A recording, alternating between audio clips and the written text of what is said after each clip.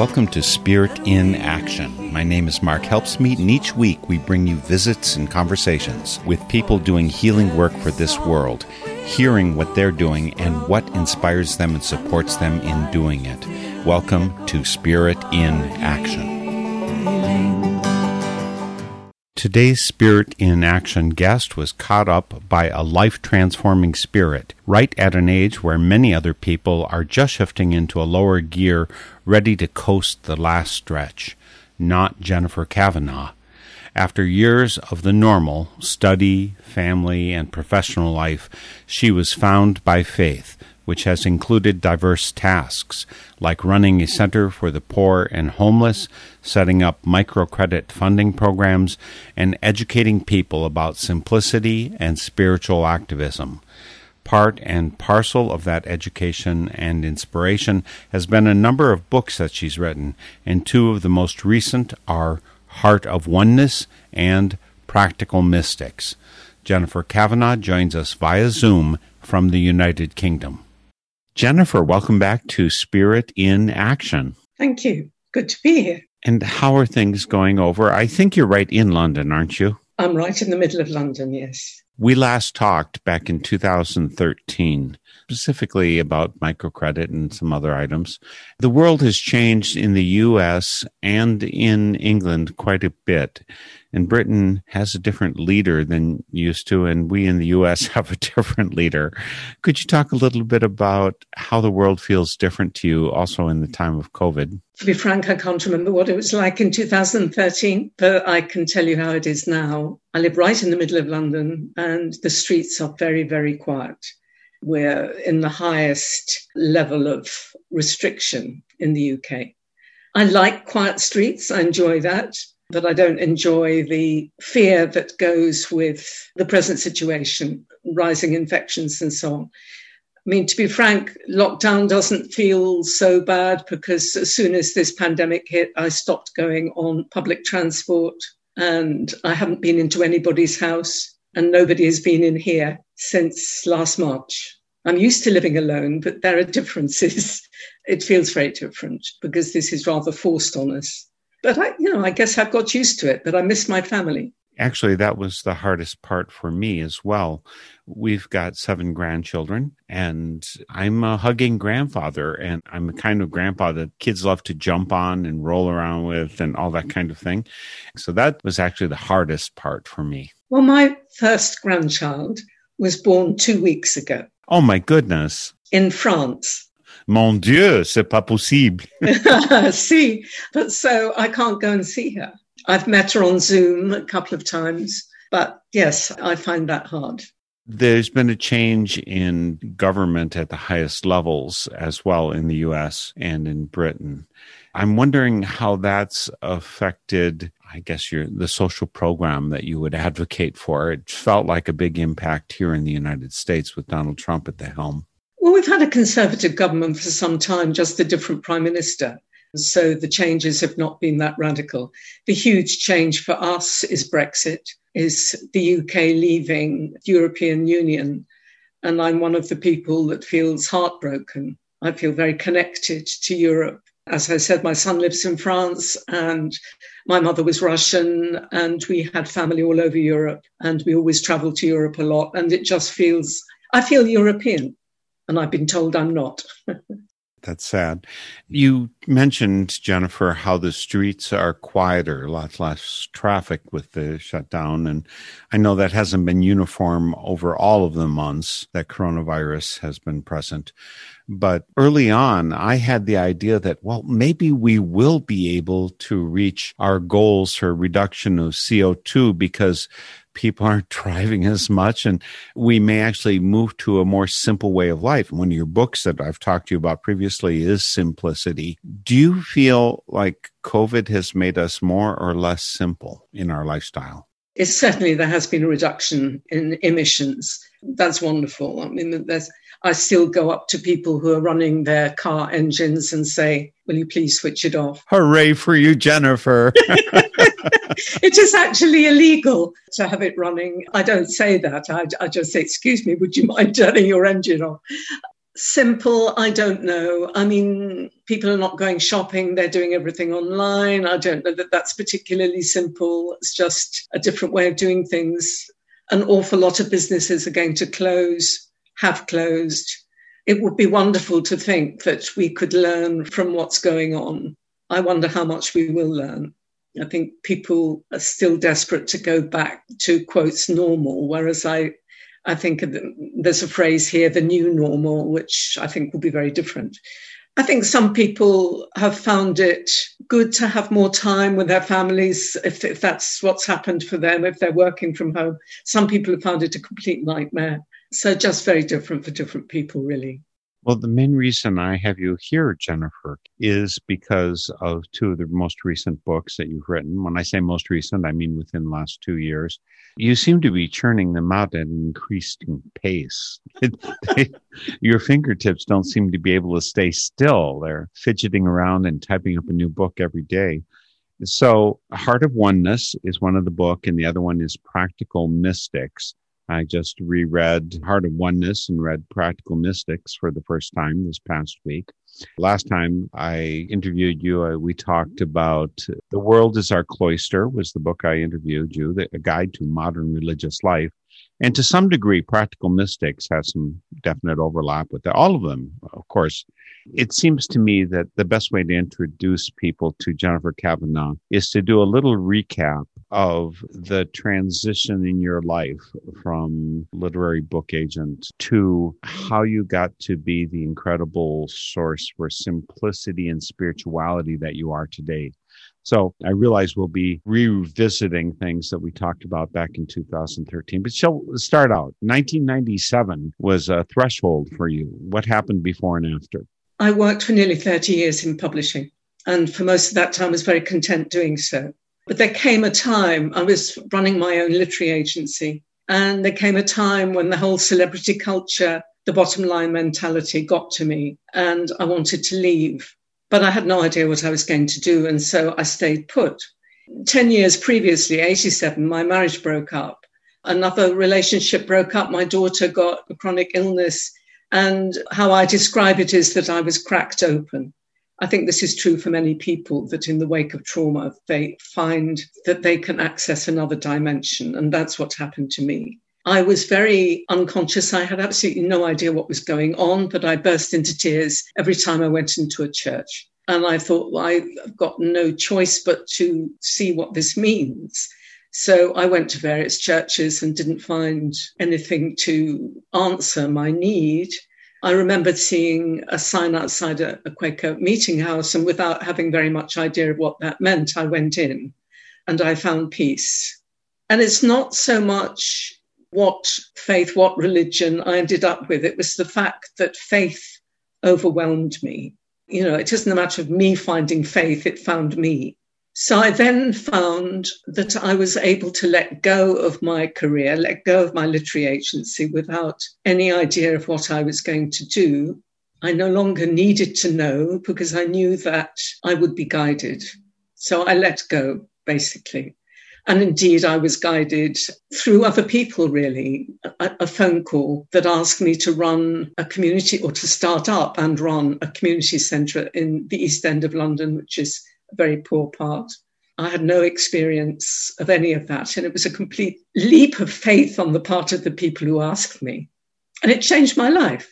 I started leading a completely different life. I was working with homeless people on the streets as a volunteer, which the Quakers asked me to do. I was running this community centre, and that led to other work in prisons and, as you've mentioned, microcredit, both in the UK and in Africa. So the before and after was faith.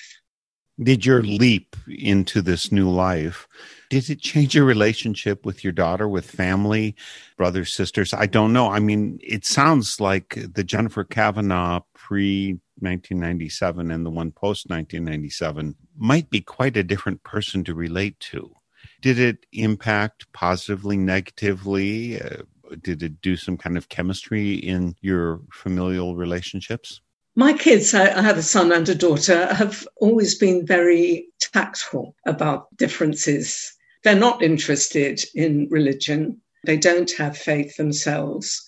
I try not to talk about it too much, but inevitably I talk a lot about Quakers because I spend a lot of time with them. My daughter, as I said, had contracted a serious illness, and so there was a lot of preoccupation with that, really. Yes, I mean, I guess so. My mother was alive then, and she did have a faith, and so we were able to relate in that kind of way. And my father died in 96, just as I was finding my faith. And I remember reading something to him when he was dying. And in a moment of lucidity, he said, "I should be reading this to you." So I found a terrific commonality with the mystic end of my parents' faiths, because my father was a Catholic and my mother was initially a non-practicing Jew, but then she got involved in the Kabbalah, the mystic end of Judaism. So although we had different labels, we found ourselves very much in the same place. I had only heard of you referring to her as an agnostic Jew. So it's very interesting for me to hear that she made that transition to a vibrant faith alive in her life. She's descended from Russia? She was born in St. Petersburg, yes. So as a Jew in Russia, frequently there was oppression and at least second class, or you shouldn't be religious anyhow. First of all, they were white Russians, and so they had to leave Russia. Her father was imprisoned by the Bolsheviks. Her parents ended up in Latvia and they separated. And many of her family, her mother, her grandmother, were killed in concentration camps. So she lived to be 102. And that century, she almost encapsulates the major events of that century, the Russian Revolution and the Second World War and so on. Well, as I said earlier, Jennifer, two of your books that I'd like to focus some attention on today are Heart of Oneness, a little book of connection, and Practical Mystics, Quaker Faith in Action. The Practical Mystics, I think, really talks about spirituality for our time, but as it's practiced amongst Quakers and the application that has for the practical and the mystic part, both a spirit-driven, thriving life. Most people see those two as poles. Either, you're going up on the mountain and sitting with your legs crossed going Om, or you're out there making a difference in the world. And it's clear from your writings that you don't see them as opposite ends. You see them as front and back of the page. I don't know. Put it in Jennifer's words. Different expressions of the same thing, that everything is rooted in, to my mind, everything is rooted in spirit. Everything is rooted in the direct relationship with God, which is the mystic relationship. From a Quaker perspective, if you're sitting in a Quaker meeting, you're sitting mostly in silence, but it's a silent waiting, and it's a waiting for guidance. It's a waiting for guidance for how to be in the world and where that might take you. And I like to think of that meeting as triangular. So there's the self, the divine, and the other people in the room. And we take that triangle out into the world so that we may be guided by other people, as has happened with me, as well as directly. And so our interaction with other people and our need to be guided how to act in the world, it's all part of the same thing. So in the Quaker world, we're really used to thinking of both that mystical rooting and the activism that goes with it. Not that some people don't think of themselves as being on one place on that spectrum, but I think also of engaged Buddhism, which is something that emerged over the last decades, whereas Buddhism frequently was thought of as non-engagement with the world. Yeah. There was the social gospel, as it was known in the early 1900s. Well, it seems to me, I don't know if there's been a change, but all religions, putting Buddhism aside for a moment, all religions have service at the heart of them. Hinduism, Judaism, Islam, how we look after other people is very much a part of each religion. And I think Buddhism was the one, when I was writing The World as Our Cloister, Buddhism seemed to me the exception, apart from, I think, a newer wave of engaged Buddhists from Thich Nhat Hanh onwards and so on. The connection between faith and action came to me as a complete surprise. When faith found me, when I found the Quakers, what I was looking for was an answer to a question that was going on inside me, my spiritual yearning. I didn't know that it would also restore my youthful idealism. I mean, I'd been very idealistic as a child and can remember saying to my parents, well, if people are starving in Africa, why can't we put food, tins of food on a ship and send them over? And they would say, there, dear. It's more complicated than that. And I think most people in the world want to make a difference and don't know how to, because we all think that poverty and injustice is too big, too hard, that there's nothing we can do about it. And in coming to Quakers, I found people who were making a difference in small local ways, maybe, but that empowered me to think maybe there's something I can do. It was a huge change for me, but it brought together my youthful idealism and my spiritual yearning. That was very unexpected. When did you lose your youthful idealism? I don't know that I ever really lost it. I guess it just sort of went underground as I was building a career and a family. And as I said, most people felt you couldn't make much of a difference anyway. But I'm rather ashamed to say that until I came to my faith when I was nearly 50, I'd never done any volunteering. I'd never done any marching, any vigils, anything. I worked and I brought up my family. So this was completely new for me. And I jumped in with both feet.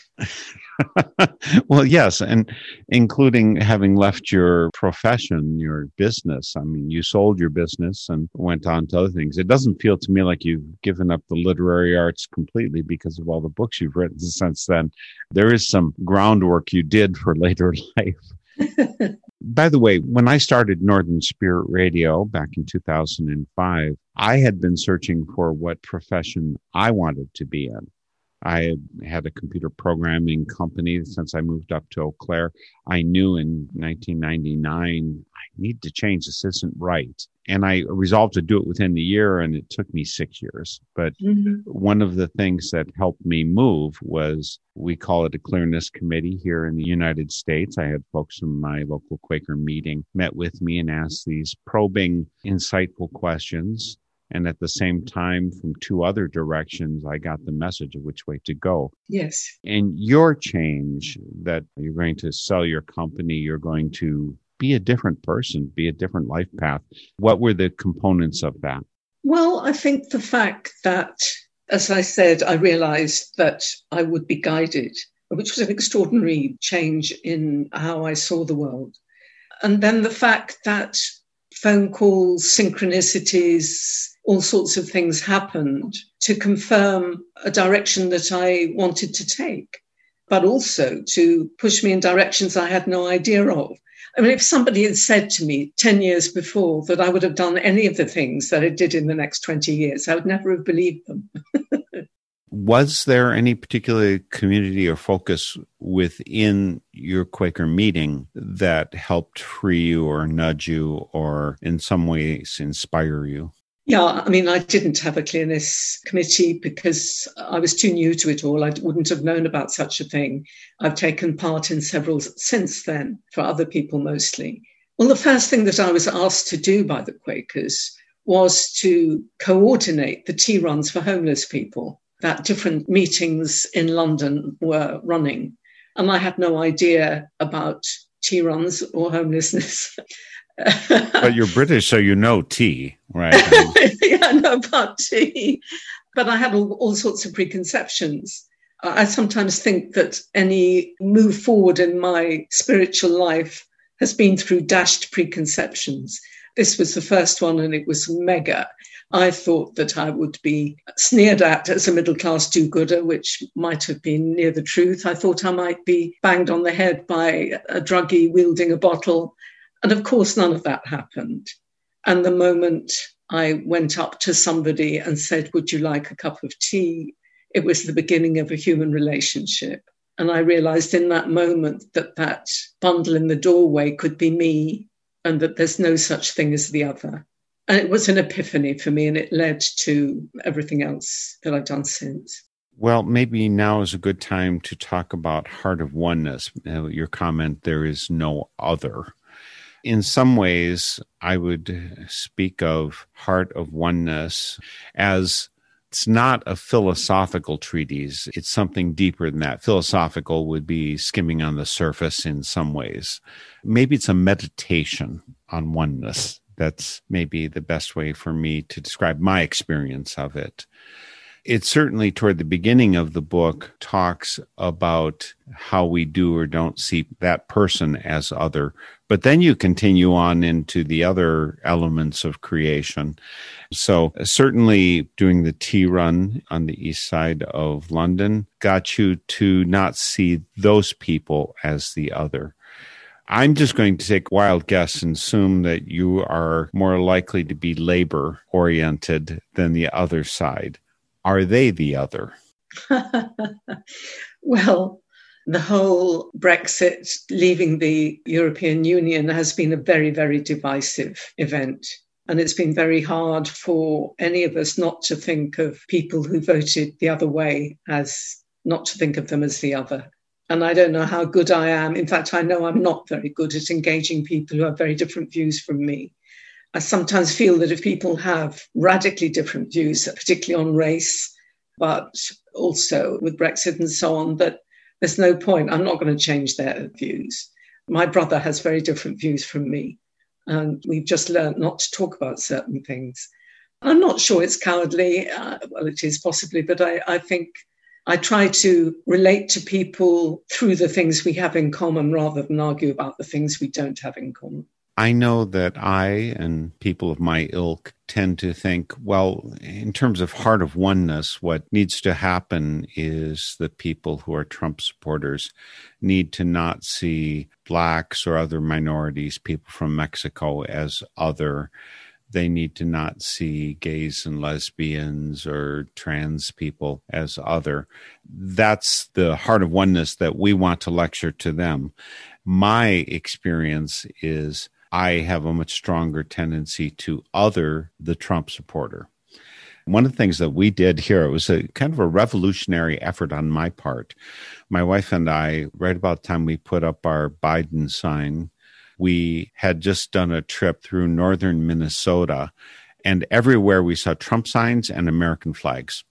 And there's a bit of a distaste I have for American flags because there's a message that I have internalized over years of opposing the Vietnam War and so on, which says people who put up American flags are saying we're better than the rest of the world, American exceptionalism, right? I knew that for a lot of the people, if I was listening to the message that they were trying to express by their American flag, it was probably something like, I love this place that gave me birth. I love the family here. I love so much of the richness in my life.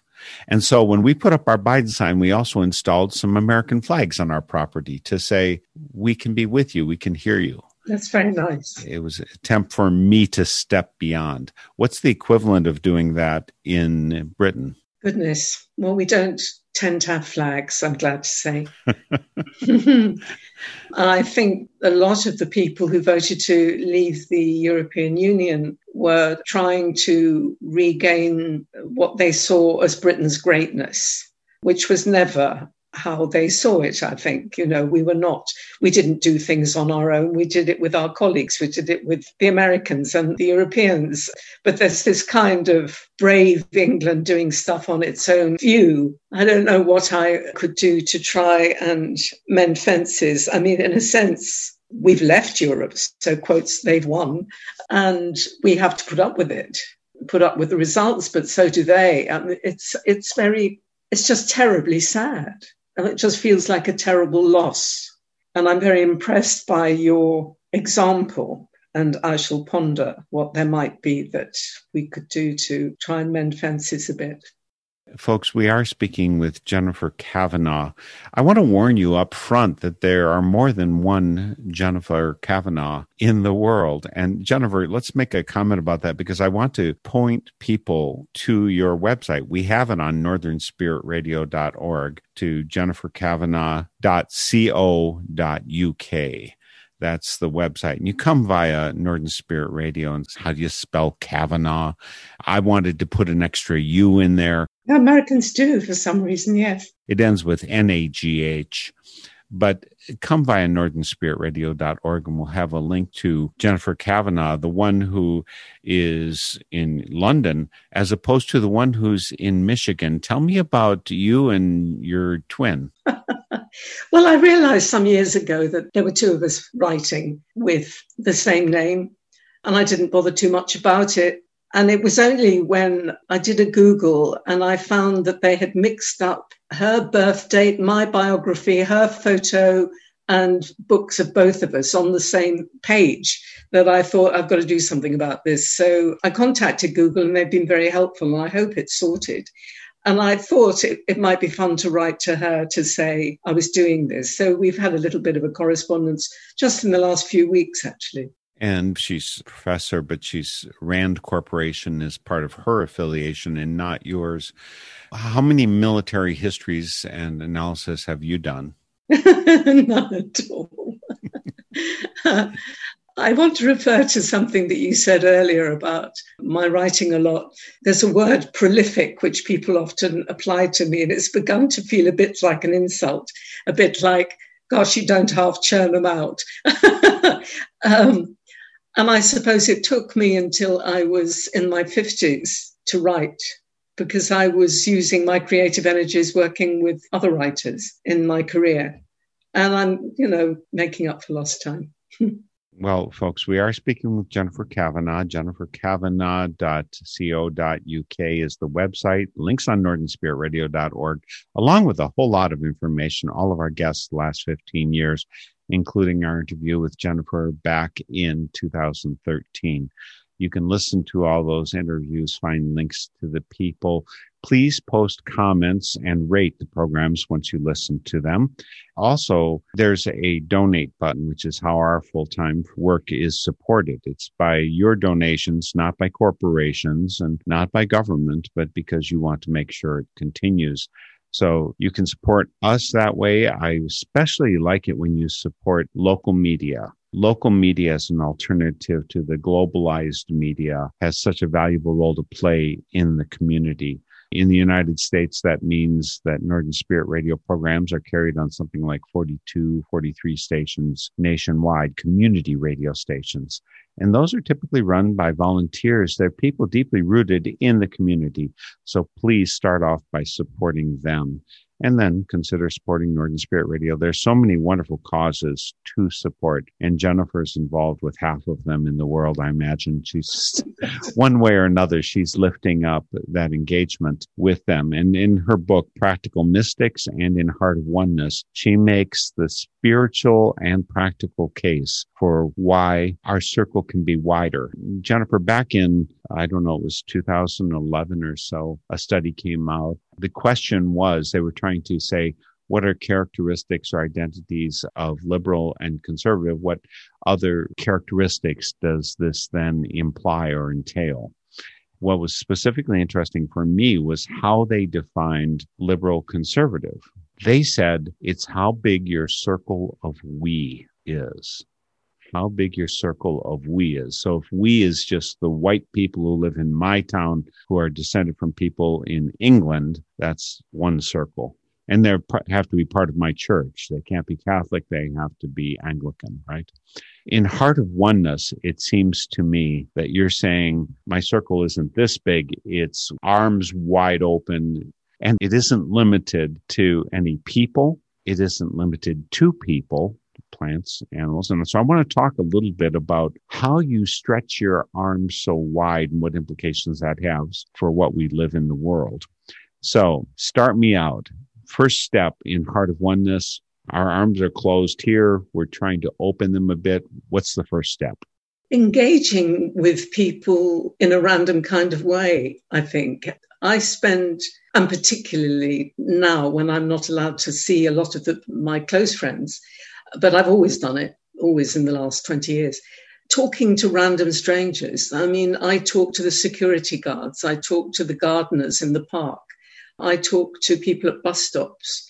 I only engage if people want to engage. I'm not trying to bully them into some kind of conversation they don't want to have. You're more noble than I am then, because I think my wife has the opinion that I sometimes engage people who don't really want to be engaged. But I love it. I mean, at the moment, it's my social life, but it's been a source of great joy to me just to find out about, it's curiosity about other people's lives, about how people live, the work that they do, the hours that they have to work.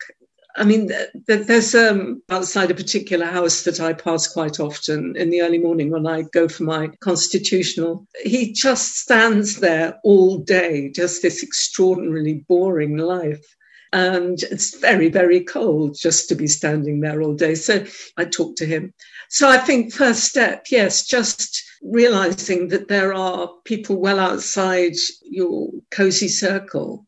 So once you widened your circle a little bit right there in London, had you had to confront your definition of who we was and who did it open to include? You said as a young person, you had a I guess, enthusiastic embrace of the world that you maybe limited a bit while you were raising your family and doing your job. Did you find yourself including the gays and the trans or the blacks or did you find yourself having your arms pried open? Well, I think sort of while I was narrowing my life in that way, if that's how we see it, I didn't engage all that much. I had a few friends who were gay. I met one trans person, Jan Morris, the travel writer. I met her in my publishing career. A few black people, but I mean, I didn't go out of my way. I mean, it was just, if I met people, I met people. Also, some of the time I was living in a rural village, which was very homogenous. And my husband and I made the decision that we didn't want to bring up our kids in a place that was so narrow, that was so white, that was so unlike the rest of the world. So that was a very conscious decision to move out of that place. But I think it was only really when I started doing some volunteering, when I got much more involved with people who were living very different lives. As I said, I had all these preconceptions. I mean, when my first trip to a developing country was to Bangladesh in the late 90s, I got a Churchill Fellowship to go and study microcredit there. I remember being asked by the interviewers, are you ready for the culture shock? And I said, well, I can't keep my blinkers on forever. But in fact, the culture shock was coming back. When I went there, I didn't have a culture shock. Yes. It was quite extraordinary. And I remember saying to Muhammad Yunus, who's the guy who started microcredit, I didn't know what poverty was till I came here. And he was very angry. And he said, being homeless in a cold country is much harder. Yes. Actually, that's the experience of so many Peace Corps volunteers going to a third world country and a developing nation and living there. There's a lot of challenges. It's a learning curve, but it's an exciting learning curve. Where most of the Peace Corps volunteers I knew experienced it was when they came back to the U.S. And all of a sudden, we see our country differently. And you see all the stuff that we had taken just for granted as part of our lives. All of a sudden, they're laid bare in our vision, just how wasteful, how crazy, how disconnected we are. How spoiled. Well, definitely. Particularly running water is the one that stays with me. Yes. Being able to turn on a tap and being able to drink that water, that is such a privilege. Well, in Heart of Oneness, again, by Jennifer Kavanaugh, folks, and who's with us here today for Spirit in Action, you transition not just about opening our arms and embracing other people. You go into other species, the DNA that links us and so on. Could you talk a little bit about those widening circles as you've seen them and why do we have to care about animals, trees, poison ivy? Well, I began to realize that the natural world has so much to teach us. There is so much commonality among species. We need each other. I mean, the one that everybody knows is that we need plants to breathe in and they need us. That kind of commonality, that mutual need and the mutuality that's inherent in the created world. is something I didn't know the half of. And when I started to look at it, I was absolutely staggered at the hidden links of, for instance, the roots of trees, the roots of mushrooms. I mean, mushrooms, it's quite extraordinary. They have this underground connection that goes for miles. But also in terms of the animals that we have much more contact with, either as pets or in farms, or indeed as our food. It became important to me to look at how we related to animals. I think we've moved quite a long way from feeling that we have to have dominion over the animal world.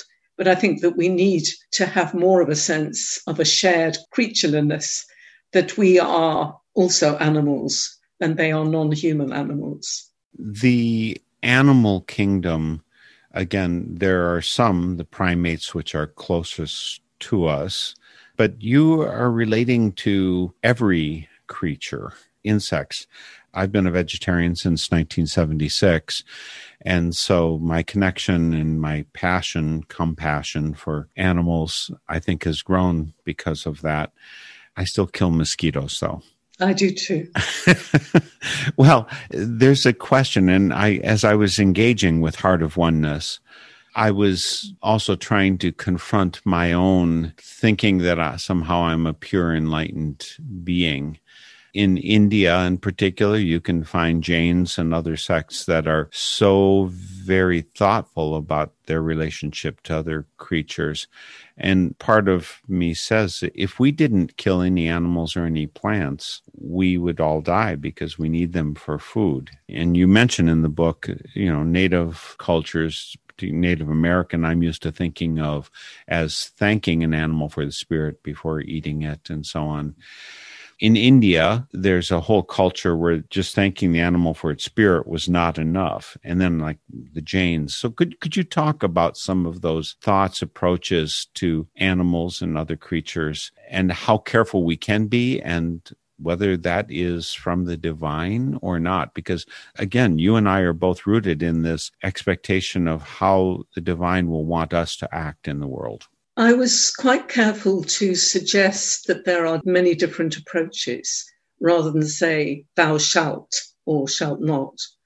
Like you, I'm a vegetarian, but I'm not a vegan. And I do question that from time to time. I was absolutely thrilled to read today of a farm that has started a very enlightened way of dealing with their cattle so that they keep the calves with them. So they milk them, but they also allow the calves to have their mother's milk. So I think a more enlightened way of dealing with the dairy industry would make me feel better. The way the meat industry is dealt with is frankly shocking. I don't know if it is in the States, but it certainly is here. Certainly in the States. Yes. We're worse than anyone else. I mean, really appalling cruelty that goes on. So yes, the Jains, I guess, are at the one extraordinary extreme where they will be careful not to tread on an ant, will wear masks so that they don't interfere with the insects that are flying and so on. But a number of ecologists, a number of people who work with animals on a daily basis are quite clear that the animal kingdom is part of the food chain. It's not just humans that eat animals, animals eat animals. It is part of what goes on. It's rather sentimental to imagine that everyone behaves better than us. I'm not sure that that's completely true. But we have a consciousness, and that gives us responsibilities for how we behave. What I found very helpful in some of the people I was reading was the notion of fairness. Is not to take more out of the created world than we give. So it's a matter of balance. It's a matter of only taking what we need and certainly not wasting it.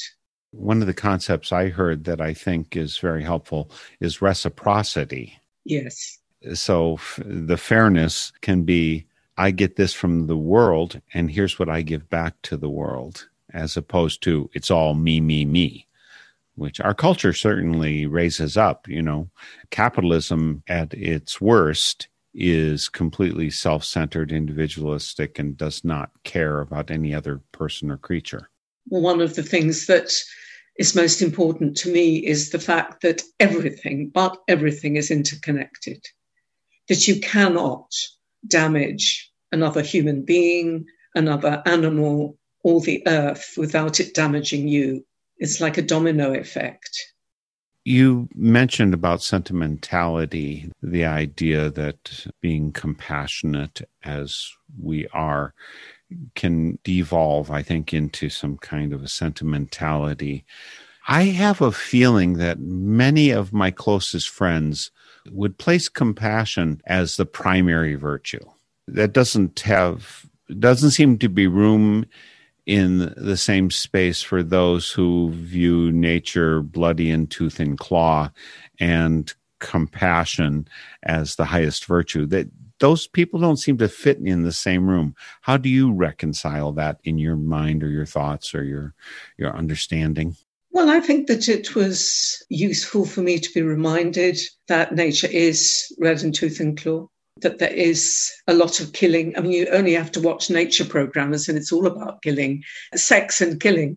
But there is extraordinary altruism in the animal kingdom, both within species and between them, which scientists find it quite hard to explain, that it might be because of reciprocity. It might be because of a link, because two animals of different species have lost their mothers or whatever.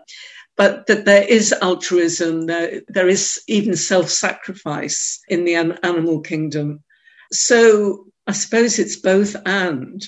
For us and for them, we have to recognize that both go on, and it's our choice how we find the balance and how we can make compassion the most important part of how we live our lives.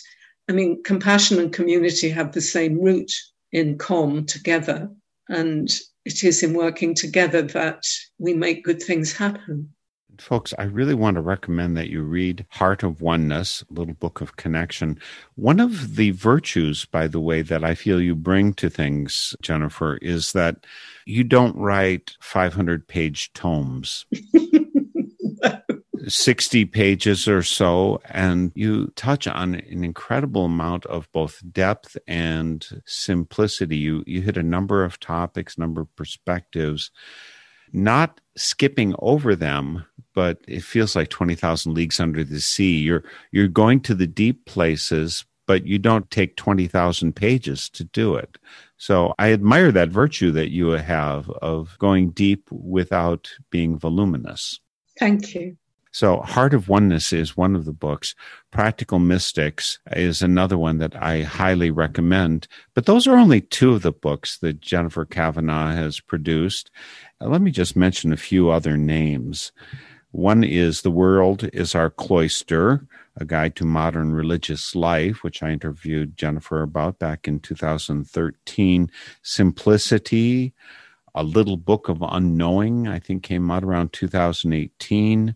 Journey Home, Call of the Bellbird. The Emancipation of Bee and The Silence Diaries are two different cases. Could you mention a word about those two books, Jennifer? Yes, they're novels. Novels, fiction has always been my first love.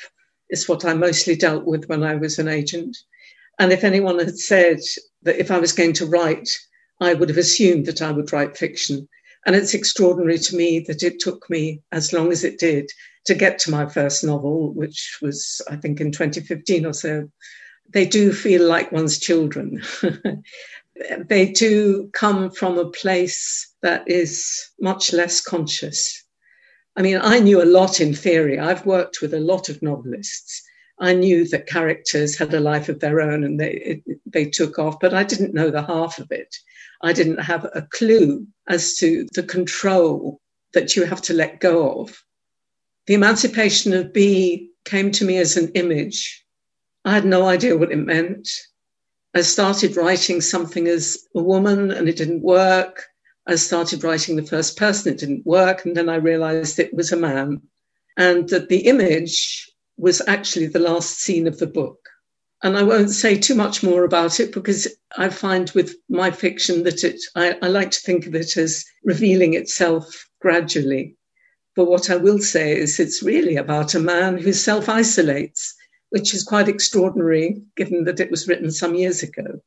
And The Silence Diaries, which came out last year, is narrated by a fool. Now, I belong to a community of fools. We're not clowns. We don't paint our faces white, but we do wear red noses and wear costumes. And this book is about a young couple living in contemporary London who both have secret lives, not secret from each other, but secret from the world, as well as their obvious way of living. So it's about secrets and lies and about voices and silence. I, too, love fiction as a way of learning. Actually, I like science fiction particularly because suspension of some of our beliefs or our assumptions about life help us. Because we step outside of our life, we can look in on our life. So I didn't understand the United States until I lived in Togo, and I somehow don't understand my current reality until I live an alternate reality. I was curious when I read The Emancipation of Bee. Do you know the book, The Story of Bee by Daniel Quinn? Do you know that one? No, I don't. Oh, you have to. Well, his first book that I encountered was called Ishmael. Yes, yeah, a telepathic gorilla who's leading the way to ecological sanity, I guess. That's one way of saying it. But The Story of Bee is the next book I read of his. And so you two are on a similar line. I think you probably want to learn from one another. Oh, interesting. I just want to say something about science fiction. I've always steered clear of it. I've never read science fiction or fantasy, and my kids both do. And I decided in the last few months that I really need to open my mind to it. And so I've been asked my kids where I should start, and they've sent me a couple of books. So I hope I'm going to try and broaden my horizons a bit. Stranger in a Strange Land, Robert Heinlein, is a beautiful place to start. I don't think I understood Christianity until I understood what happened in that book. Okay. And I don't think I understood racism until I read that book. And it's not about racism as we normally think of it. So that's one of the reasons it's so instructive for me. The other part of creativity that Jennifer Kavanagh is bringing to the world is games. You found a way to engage with the deep end by playing together. So could you tell me a little bit both about Journey Home, the game, and the prayer game? Journey Home came from the book called Journey Home, which was originally called something else, but we changed it to fit in with the game. In writing that book, I looked at the different facets of home, from family to community to nationality to home in oneself and so on. And I woke up one morning and I thought this would make a board game. Now, I never in a million years thought I would create a board game, but I invited some young friends round to do some playing and they helped me create it. That was some years ago now, and it's people are playing it all over the place. They're playing it in day centres and hostels and families and with friends, Quaker meetings, all sorts of places. The prayer game I created a couple of years ago. I was doing a workshop on unknowing as it happened, and I saw to my horror that I'd signed up to do a 5-day course. I thought it was a weekend. And I thought, goodness gracious, how am I going to fill this time? I was, in any case, going to do a session on prayer, which is something that I find a very difficult concept. And I came across the idea of something called Worship Rummy, which wasn't actually created, but there was a sort of worksheet about it at Woodbrook, which is a Quaker Study Centre. And I thought, I'll have a go. And I spent the most wonderful, rich evening writing 54 words or phrases that might mean prayer to somebody. And we played it in the workshop, and somebody said to me, you should produce this. And since I'd had the experience of Journey Home and I knew a really good games maker, I knew where to go. So that's been great fun, sending that off all over the place, including the States. So, folks, if you go to jenniferkavanagh.co.uk, you can find links to this kind of thing. JourneyHomeGame.com is one of the websites to get to one of those games, and theprayergame.com is another. But again, on northernspiritradio.org, you'll find a link to this Jennifer Kavanagh, not the one in Michigan. You'll be able to track her down. One last thing, Jennifer, before we sign off. I suspect you haven't totally shut down, that you're using social media and other means to engage with people, give workshops, give presentations. What have you been doing the last 6, 7, 8, 9 months? Well, I was lucky enough to have just finished about 18 months worth of interviews for a new book. So I spent the first 6 weeks of lockdown pulling that book together. It'll come out next June, and it's called Let Me Take You by the Hand, True Tales of London Streets.